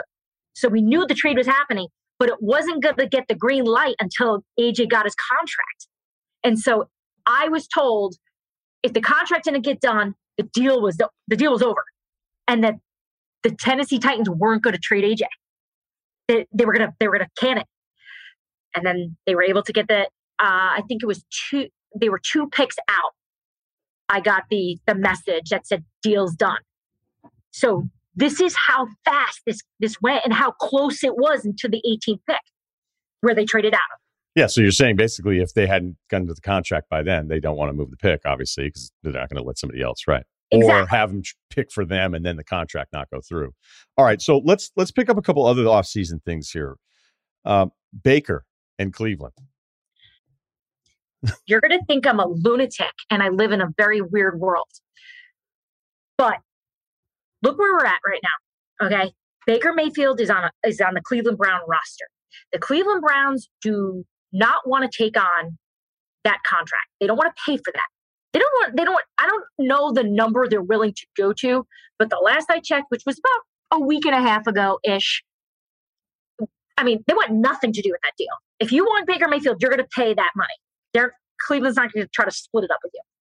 Okay, so the Panthers were flirting with it a little bit. They kept telling me before the draft, it's not going to happen. It's not going to happen. I don't know where this report's coming from. I think a little something happened, but in the end, it didn't happen, right? Because they went quarterback in the draft. So we know they're out of it. The Seahawks have been telling me from day one, they have no interest in Baker Mayfield. They're riding Drew Lock, which we can talk about that another time. That's their choice. So here we are. Baker Mayfield has no hope. Zero. No team wants him. Is there a world where Deshaun Watson gets suspended and Baker Mayfield gets an opportunity to play again for the Cleveland Browns? I saw Tannenbaum's quote. He said that Baker had a better chance of playing for the Cavs than the Browns. But what you just laid out there, part of it, we clearly realized Deshaun facing a suspension. Okay, you're going to prorate a $1 million salary as opposed to like a max quarterback contract, which is what it ended up doing. And the fact that like he got every concession didn't make many people happy. But I don't know. Like, what's Cleveland going to do with the other studs on this roster? But I also know Baker's personality, I think, well enough that him being around as kind of the backup, waiting to hand the baton to somebody else, I don't think any team would want to sign up for that arrangement. Maybe it's just all my personal life stuff that's I'm applying to the situation because I've gotten back together with so many exes, like I'm the sucker for that. Like I break up, then I'm like, I'll send a text. Then I get back together because I'm an idiot. Just don't break up. Anyways, or you broke up for a reason. That was always the lesson, right? You broke up for a reason and you usually forget. And that's where you're like, why? Like, I'm so stupid. Why did I change my mind on that? I did that. Or maybe it's a pandemic. Yeah. That sometimes that happens. You didn't have to worry about that. You were off the market by the time we had a world pandemic. Desperate times. Yeah, we got engaged and married during it. That's also another factor of COVID. You make bad decisions. Should have waited a little longer. Just kidding. He listens. Big fan of the show. Yeah, I know. He actually listens to this podcast, so I don't know that we'll keep it in there just for the honest, world that we live on this podcast. But just take it easy on Kevin. I have a wonderful husband who sent me off this morning to start my day at 5 this morning with a cup of coffee, and he said, "Big day for you." And I said, "Why?" I'm just on Get Up at Sports Center. He's like, "You're going on the #1 sports podcast in the world, and that's your show, buddy." Okay, so the thing with Baker is, all right, we both know, like, that's an ugly situation if Baker Mayfield's still in Cleveland in the fall, right? Like, that's just, we know it's ugly and it doesn't work. Personality, I think, is a great answer. So then what? How does he find a team? Is this a quarterback gets injured? Are they going to cut him? This is the #1 overall pick. And I just think I have a difficult time comprehending this because I don't believe he's a bust. I've spoken to enough defensive coordinators over the years when they face the Browns that they would share things about him where he was a threat. So I wish I could give him a little bit of a social media makeover, less emotions, less posts about how he feels, because I think that's what got him in trouble. I think that's where people turn on him. I think the victim card, I guess you could call it, or the way he can do that at times, I think it rubs a lot of people the wrong way because we see so many other quarterbacks that are put in really bad positions as well because he hasn't been put in a place to succeed, really. He's had a lot of challenges, but you don't hear about it. And the problem is nobody wants to hear about it. Daniel Jones, they didn't pick up that 5th year. What does that tell us other than the obvious? But new regime, not their guy. 1 year, prove it. What do you got for us? I do think Brian Daboll, the head coach of the New York Giants, will be able to get something out of Daniel Jones. I think we're going to see the best version of Daniel Jones, but look at it from the Giants' perspective. It's the smartest thing that they can do because, look, he goes out there and they're fantastic. They win the division. All right, you franchise tag him or you give him an extension. What's the big deal? It's a 1 year risk they're taking here. They have nothing to lose. He goes out there, trips on himself again, throws another 49 interceptions. He stinks it up. They cut him and they move on from him. Yeah, that's it. And I don't think he's that guy. I just don't. I'm sorry. And if somebody can figure out a version of him that's playable, it's probably Daboll. I mean, I've seen him have to work with so many different quarterbacks. And what he's accomplished over the years. They're giving Jones a chance, but this is as old as it gets. I mean, if he's not your pick, then you're not. Like, whenever you pick somebody, it's kind of like our industry. When somebody gets paid a ton of money in our industry, they get every chance to be like, oh, here's another landing spot. Or because the person that made the decision has to figure out a way to prove that they are right to invest in that person. And it's the exact same way with quarterbacks. That's why I always take that low salary, right? I always ask for as low as they go. So the expectations are just right to the ground. No one has any hope in me. But yeah, no, that's exactly what it is. And I cover the Bills a lot, and it's a pleasure to cover that team, by the way, for a lot of reasons. But they know what they are. They have this innocence to them too. Josh Allen does. when you're around Josh Allen, just from let's just talk physicality. He is so intimidating looking. Just if you don't look at his face, because he's always smiling, he's always so freaking happy. He is the biggest dude. Like every time I'm next to him, I think the same thing. I'm like, and I've obviously covered every sport, covered the NBA. Like I know what a big man is. I stood next to Derrick Henry, AJ Brown. I stood next to guys that are large. He is so big. That being said, his relationship with Brian Daboll, to me, what Josh used to share with me about what Brian was able to do. A little sidebar. Brian's a big FaceTime guy. Doesn't call people. Big FaceTimer. Chris Long, big FaceTime guy. Can't stand those types. No, Chris is an audio message guy. Hate that crap. Stop audio messaging me. Call me. Because then I got to audio message back and it's creepy. I'm like, Chris, do I keep it? And then he sees that I kept it. Yeah. But if I don't keep it. But I need to hear it again because sometimes the phone rings or my baby's crying, something, and I'm like, what did he say? And sometimes he does it in a way where it's he's whispering. So then it's kind of creepy. He's like, yeah, so this is how it looks. The Eagles, they've got, it's on Jalen now. It's on Jalen. They made the move, And it's sounds like a sex hotline. But either way, I wish he would stop audio messaging me and just pick up the phone and call. But Daboll doesn't call, doesn't text. Big FaceTimer. That's what the players tell me. So Josh Allen's you better be ready to FaceTime if you want to be successful with Daboll. So I think I'm going to pass that along to Daniel Jones if he doesn't know already. Okay.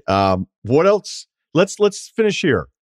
This is my favorite part of the draft is when you talk to the other teams about other drafts. Because you made a great point too. On the team that said, hey, we would have taken Malik Willis in the first round. I always love when I'll talk to a team about, hey, we would have done this at pick 1 or 2. And you go, yeah, but you didn't actually have to deal with it. You didn't have to deal with the decision. So you didn't apply the stress of getting that right or wrong to you. So I do like when somebody like you, an insider, can kind of help us or share with us which teams liked other teams' drafts, didn't like. So what do you have? A couple little nuggets. One, I had one GM tell me today, how funny was it that teams kept trying to move in front of the Ravens to take Alabama players. So that was a joke in the league. Everyone was talking about that. They were doing it on purpose, just piss off, DaCosta and Harbaugh, which I thought was just fun. By the way, it didn't, whatever it was, I think they had one of the best drafts of anybody in the league. Unbelievable. Yeah. Oh, and, Robert Mays was talking about this recently, and I could not have agreed with him more.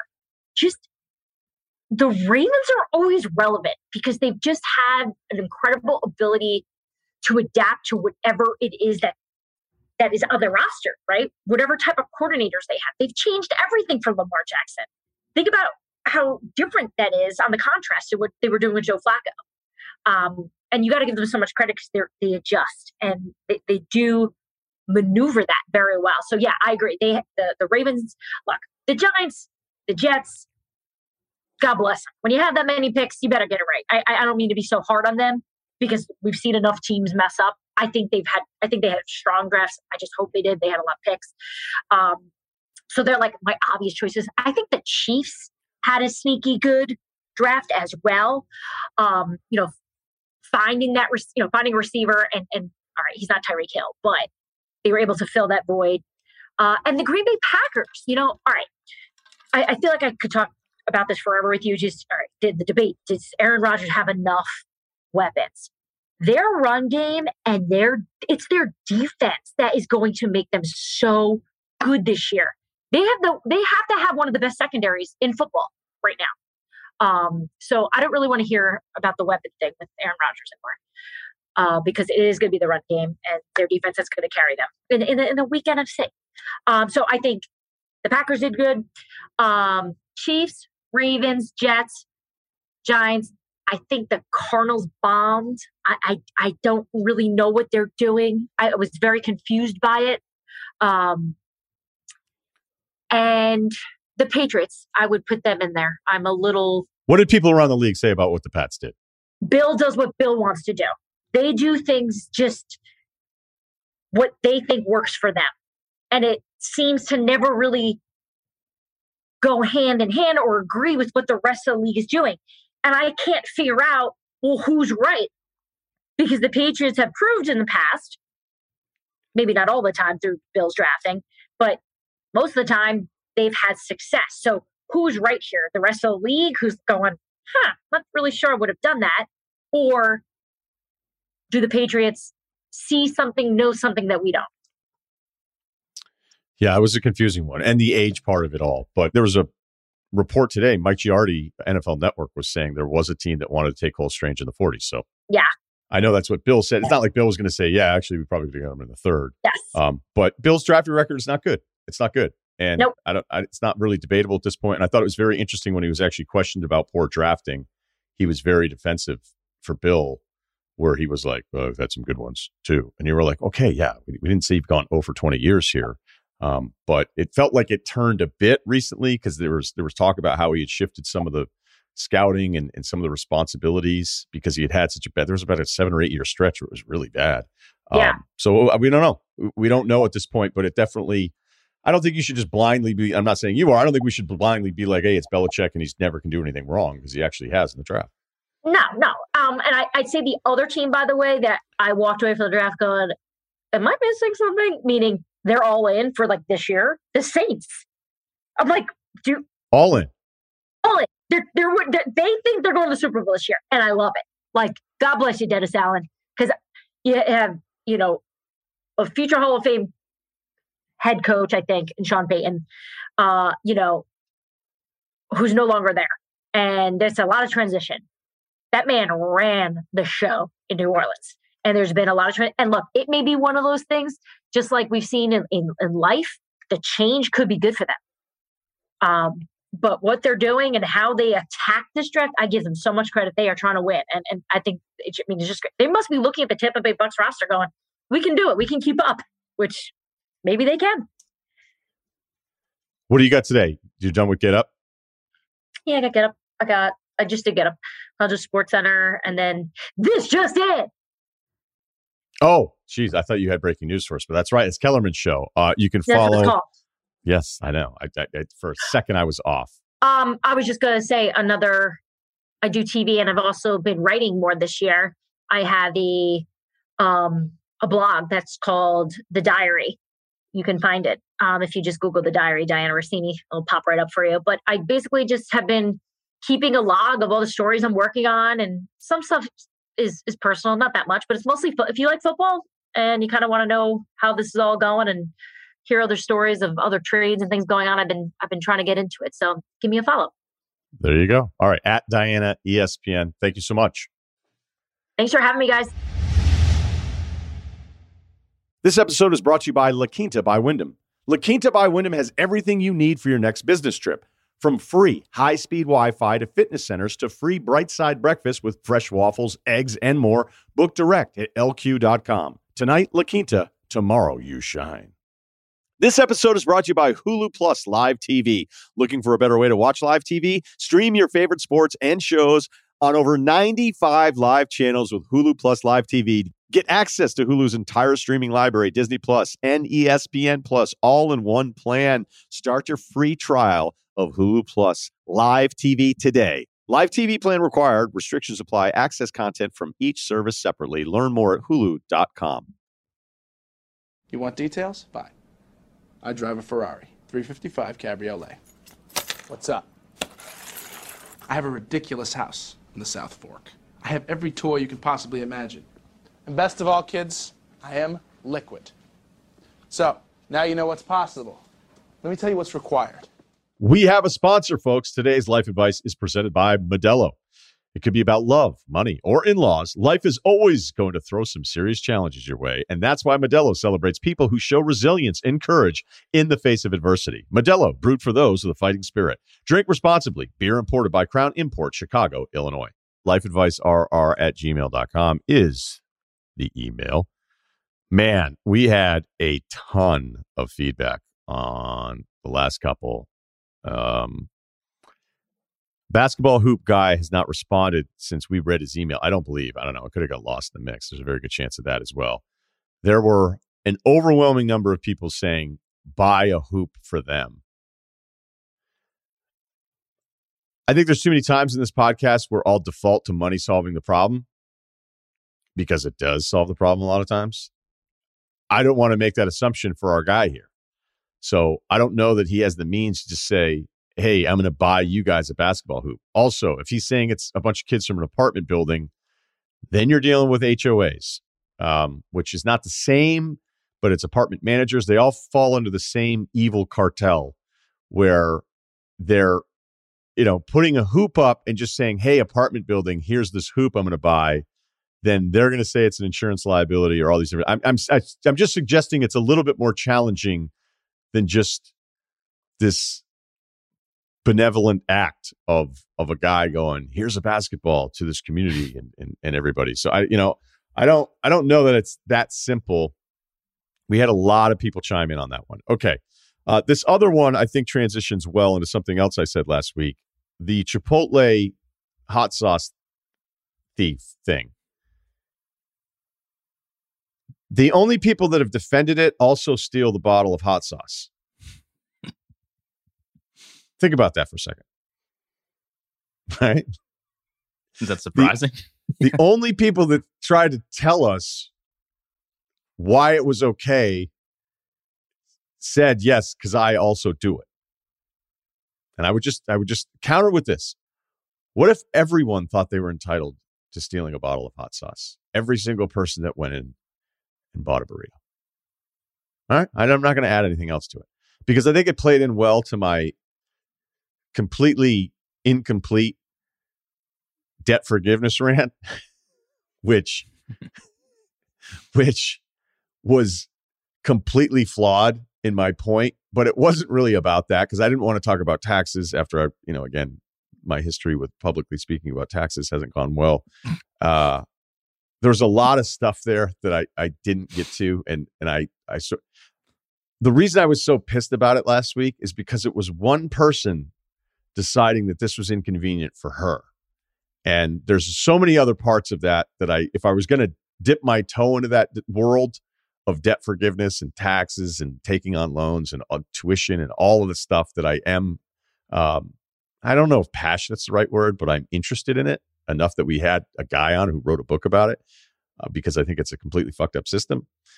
But I know that I did a bad job with not doing the full, like if I'm going to do that rant, do the full scope. I didn't want to do the full scope because that was clearly targeted at the one person that was making it about her. And I felt like she's the kind of person that steals bottles of hot sauce at Chipotle also. And then thinks like, well, it's okay if I take a bottle of hot sauce, but if everybody did, yeah, I could see the problem with that, but that's not what happens. So it's okay if I do it, which I think too many people do with a lot of stuff that we talk about. What about peeing outside? Sometimes you have to. If everybody did, it'd be a mess. But what if you have to? Is it the same? Well, depends where it is. Yeah, not near a school or a park. I get it. But I did I was on the golf course yesterday for the first time ever. And, there's only like a bathroom every like 5 holes or something. So peeing outside of the golf course is pretty much understood that it's accepted. All right. Yeah. I mean, I think you got to pick your spots. Nice. But I remember once during a hurricane, I think it was Hurricane Bob out in the vineyard. Rough. Went to go check on something down by the docks. And I don't know, I was like 15, I had a piss. And I like went and found an area and I was like, all right, I'm good. I'm kind of hiding out here. And a cop came right up on me, screaming. And while the hurricane is like going on. Really? It's all getting washed away. What's going on? It was an aggressive move by the cop, but I don't think he saw that I was a kid at that point. And then my father saw it all go down and he wasn't thrilled. With you or the cop? He was upset with the cop. Yeah, I was going to say. Because it was, and honestly, the cop, once it kind of processed everything, was like, hey, we're in the middle of a hurricane. We were checking on something that was being destroyed. I've got a teenage son that had to take a piss by a bush. Like, there's no electricity on. Things are flooding. The roads are closed. There's other shit going on here.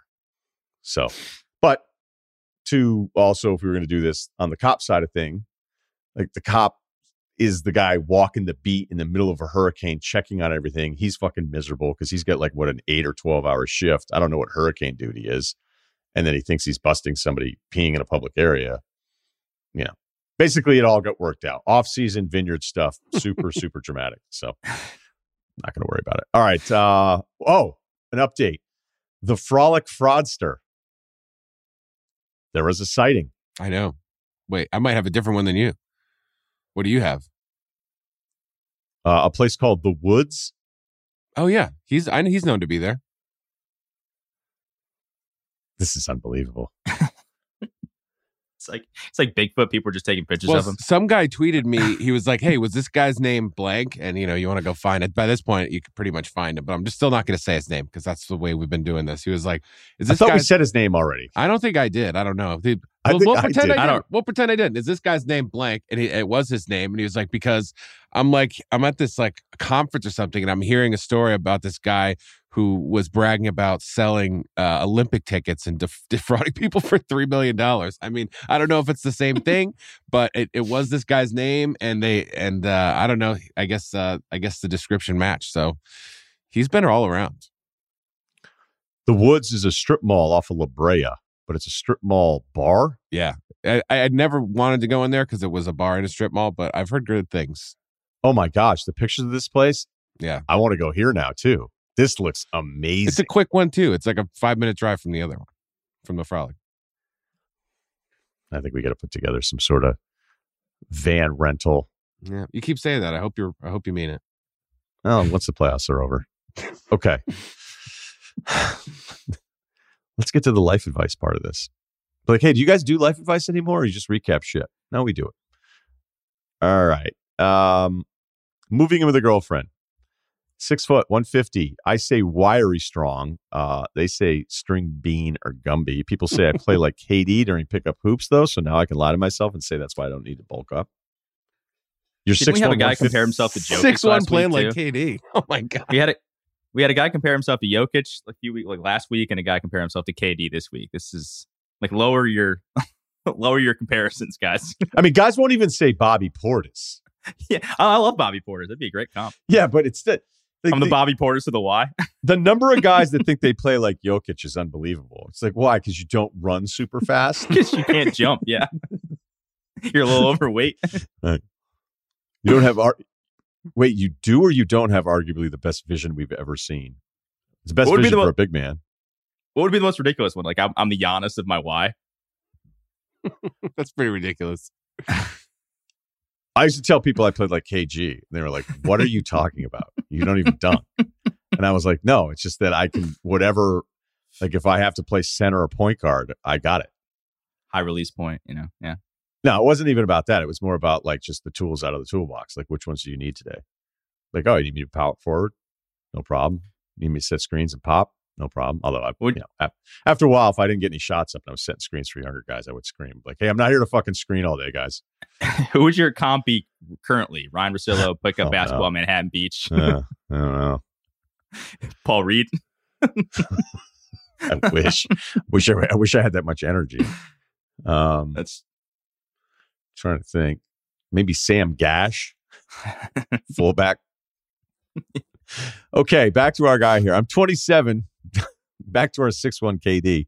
I'm 27 and been dating my girlfriend who's 25 for about a year and a half. She does well at work, makes more money than I do. She just bought a fairly nice house in, I guess we'll say the city. We'll just say the city. I'm not going to get to the specific neighborhood, but it's a good part in Chicago that I will be moving into in July. He says, parentheses, after July, my queen. What does that mean? Like just his queen bed, his queen mattress? Maybe he's saying it because she's like the breadwinner and is taking him in, so he's calling her my queen. I don't know. That's what I thought the first time I looked at this. I'm not sure. It's irrelevant. Should just keep moving on. Maybe he's a funny guy. Maybe he's hilarious. He says KD and my queen, and he's funny. He's the funniest KD at 6'1" we've ever met. All right. I do just fine on my own, could easily continue renting or possibly buying a smaller place for myself. We're at the stage in our relationship we want to live together. And her house has plenty of room for the both of us, so the time seems right to move in. When my lease is up, I will be paying her monthly with half going to things like taxes, HOA, and the other half towards her mortgage so I can build equity in the home with her. She says ideally we don't break up, and then it doesn't really matter. What's hers is mine, vice versa. Let's read that sentence again. The other half towards her mortgage so I can build equity in the home with her. She says ideally we don't break up and that it really doesn't matter because what's hers is mine and vice versa. However, if we do break up, then she says she would pay me back for the amount that I've invested towards the actual home during the time I've lived with her. This sounds like a pretty sweet setup to me, almost too good to be true. Is there any chance this blows up in my face? Yes, there definitely is. And he says, if so, how? All right. He also said, I'm trying to make myself more useful around the place than the average tenant by helping fix things and buying her some furniture. Not sure if that makes much of a difference, though. Okay. Look, this is not new. It happens all the time. Here's what I would say. Sounds like a pretty sweet deal, right? You guys are in love with each other, though, and you're negotiating. All right. When you fucking hate each other, the negotiations don't go as smooth. All right. And so there's a lot of times when people are breaking up, it's like, well, you said this. Yeah, I did. I said that when I liked you. And now I don't. And now I don't want to say those things anymore. And I feel differently. So I wouldn't buy your own house because of the concern, because people do break up. Happens all the time. Going to happen again. You just have to prepare yourself for what that could be. And maybe it is a clean break. We don't need emails from people sending in being like, I actually broke up and I got all my mortgage back, Ryan. You guys read it. No, we don't need that. We don't need that. I'm aware that option has happened. Good for you, guy. Yeah. Actually, okay. Everybody just move in together and start just having verbal agreements on how the mortgage payback is going to work once you're found out that you've been making out with a cocktail waitress at the lodge for an entire summer. All right. The woods. Let me know how your mortgage reimbursement plan goes then. Because when people break up, they do really petty shit, especially when we're talking about possessions. All right. I know somebody that asked for a dog back after 2 years because they got mad that the other person that had dumped them had upgraded. And then the guy realized, I'm still so pissed about this. I want my dog back. And the person I knew was like, all right, fine. So you could put stuff in writing. You could do some of that stuff. You could even do something weird, I guess, where you could have it be sort of a neutral account where you pay into that. But then it's like, okay, so what it'd be really weird too, because if that account grew as it should, you'd be like, I'm not really that into her. And if I cash out right now, I get like $6,000. Like anybody with this, go for it. But just be prepared that it's not right now. It sounds like a great idea because you like each other so much. And when you're arguing over throw pillows and there's resentment, because there will be resentment from one side in a breakup almost all the time. That's where a lot of these transactions or these financial planning deals, that's where they go south. Yeah, I was going to say the smoothest thing for you, the way that like you'll be happiest with the way you're treated, I think, in your relationship like now, is the smoother you roll into this. If you're like, yeah, sounds good. That's great. Love you. We're not going to break up. Let's do this. It's fine. And I think, but then you do leave yourself open to, whatever, if you really think you're going to get any sort of mortgage stuff back. So I think that the way that you be happiest in your relationship is probably by just going with the flow. And I think the more you ramp up trying to make some guarantees about, some paperwork or whatever, maybe the more strange the feeling it'll be between the two of you, at least when you're first putting it on the table. And not to bring it back to Judge Judy, but when you got nothing in writing, she's like, goodbye, sir. Goodbye. So I know you probably won't be going on Judge Judy if you're trying to recoup this thing, but I think most judges are going to be like, well, what do you have to show me? You're like, well, she said, and he's like, okay, goodbye. So, I mean, it seems like you're not going to get any guarantees unless you maybe write something down. But if you do write something down, it might be a little weird for your relationship. So I don't know. I think maybe just deal with the thing. And how are all these 20-somethings buying houses? What the hell is that? She said he's 20. He said he's 27 and she's 25. She just bought a house. Give me a break. In Chicago? He said she does pretty well, but you're right. The part of town, like she had to be doing, maybe it was debt forgiveness. Who knows? Just kidding. God. You guys have anything you've ever argued over possession, like possessional breakup? No. Up until this point, I've only lost clothes. I lost some CDs back in the day that I was really bummed about. Never got them back. I asked a couple times, but nothing like super major. Yeah, I loaned money to get an iPhone fixed, and we broke up like a month later. She was like, what are you talking about? It's like, all right, well, this hurts. This hurts real bad. Because I need to get my iPhone fixed, but I would really like to. So, whatever. Tough days. Same one who stole my jackets. Whatever. I mean, clothes, you should lose clothes. Like, you're going to lose clothes if you break up in any relationship. That's a given. I don't even think that guys are going to lose clothes. Not many guys would be like, "Oh, I snagged this sweet mid. I love this crop." blouse. Yeah, it's fucking sickest scarf ever. She's never gonna. She's gonna be so pissed. I've never met any guys that were like, "Man, when we broke up, it sucked." But unless you're dating Harry Styles, everything's fair game. What's going on with Harry? I think he's got a new album coming out soon. Yeah, pretty excited about it. Was that what he was talking about? I don't know. All right. Moving on. Moving on. We had a good one here. I think it was good. Maybe a C plus B. Oh yeah, here it is. Okay. Controversial Major League Baseball pitcher. We would have figured that one out because it just said pro baseball player, but I didn't read it that way. All right. 5'10", 195, can bench maybe 100 pounds. So not the athletic 195, more of a loser 195. Oh, wow. But super self-confident. No, I'm just kidding. I'm an operation manager of a well-known hotel brand. We have an independent league baseball team in town. One of the players is the son of a well-known pitcher. Let me just say he's a controversial pitcher around the steroid era. So the player called and is coming to stay with us. So once hearing it and knowing who he is, I scheduled myself to work that day, all day. I did my due diligence and asked the son if his dad would be cool if he could sign a ball for me. He said, of course.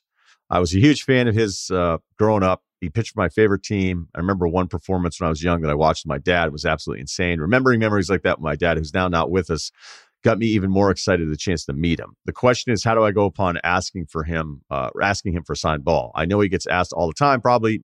Knowing he's coming in, do I ask when he checks in, or do I wait till he's eating breakfast or just walking by? He will be with us the whole week. I think the fan in me will go batshit crazy. I know it can be a very unprofessional thing to do when I'm checking him into the hotel, but growing up knowing this guy is one of the greats. But I know I'd shit my pants when he comes in because he is a part of my early childhood baseball memories. I will remember forever and tell my kids one day. Follow-ups will happen after this. After this encounter happens, you can say my name. I don't give a shit about that. But I'll keep the player's name undisclosed. All right. I can figure out exactly who this player's. So I've met this player. It's not that hard to figure this one out. And I would tell you he's actually very, very nice in these settings. So you have that working for you. Okay. I was with this player at an event and people were heckling the shit out of him. And he was one of the best I've ever seen at dealing with people heckling him. He's like, yeah, man, what's up? So again, if you've ever heard me tell that story, where I'm leaving out the name this time because of the email, but again, this isn't super hard to figure out. I would not ask on check-in. All right. And you're admitting too, like the hotel would hate this. Okay. I think I have one friend who had a buddy. No, this is how it worked. I have a friend. He's still a friend, a younger brother who was working for a major hotel chain, and a huge band. I think Pink Floyd checked into the hotel and he immediately went to Facebook, was like, holy shit, Pink Floyd just checked into ... Like, this is amazing. Smooth. And work was like, hey, dude, in the future, can you not broadcast over Facebook when we have these kinds of people checking in to the hotel? Like, part of it is that, we'll just give it away, right?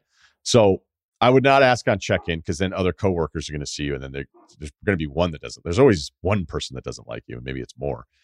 And they're probably going to sell you out. So don't do that.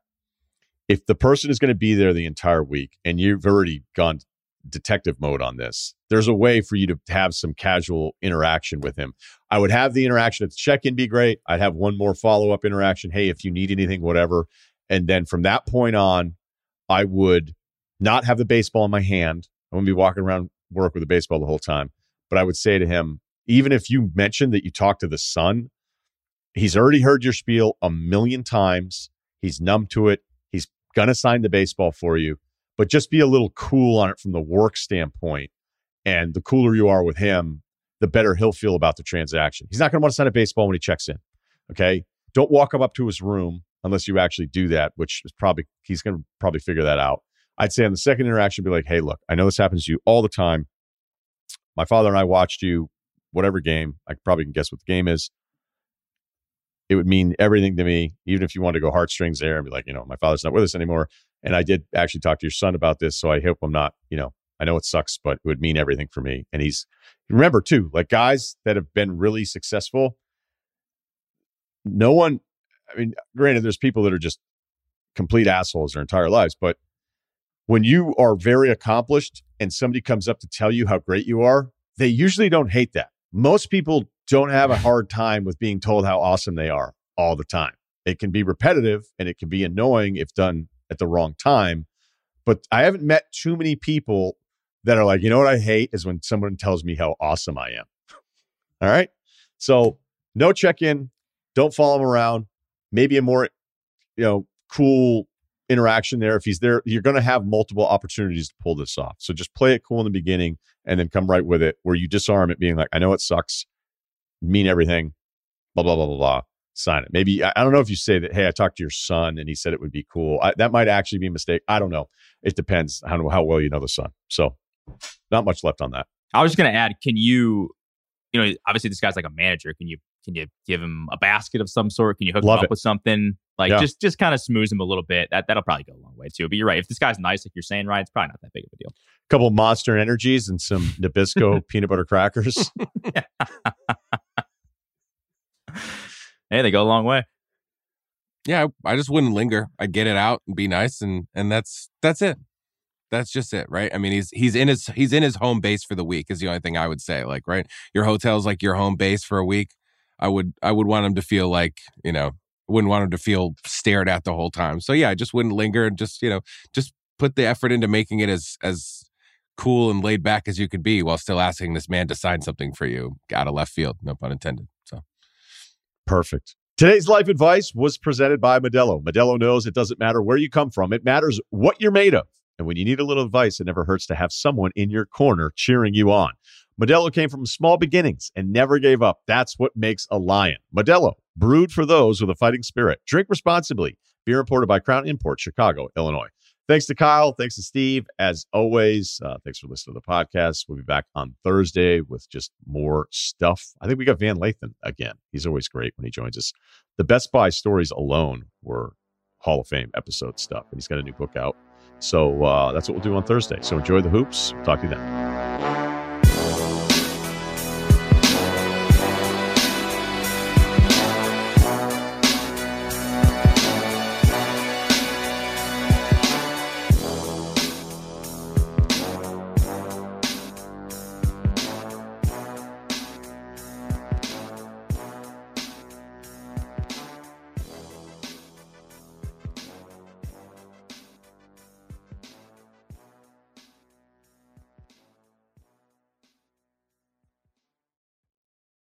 This episode is brought to you by 20th Century Studios' Kingdom of the Planet of the Apes. As a ruthless king builds his empire at the expense of the remaining human race, a young ape will fight for the future of apes and humans alike. Kingdom of the Planet of the Apes. Enter the kingdom in IMAX on May 10th and in theaters everywhere. Get tickets now.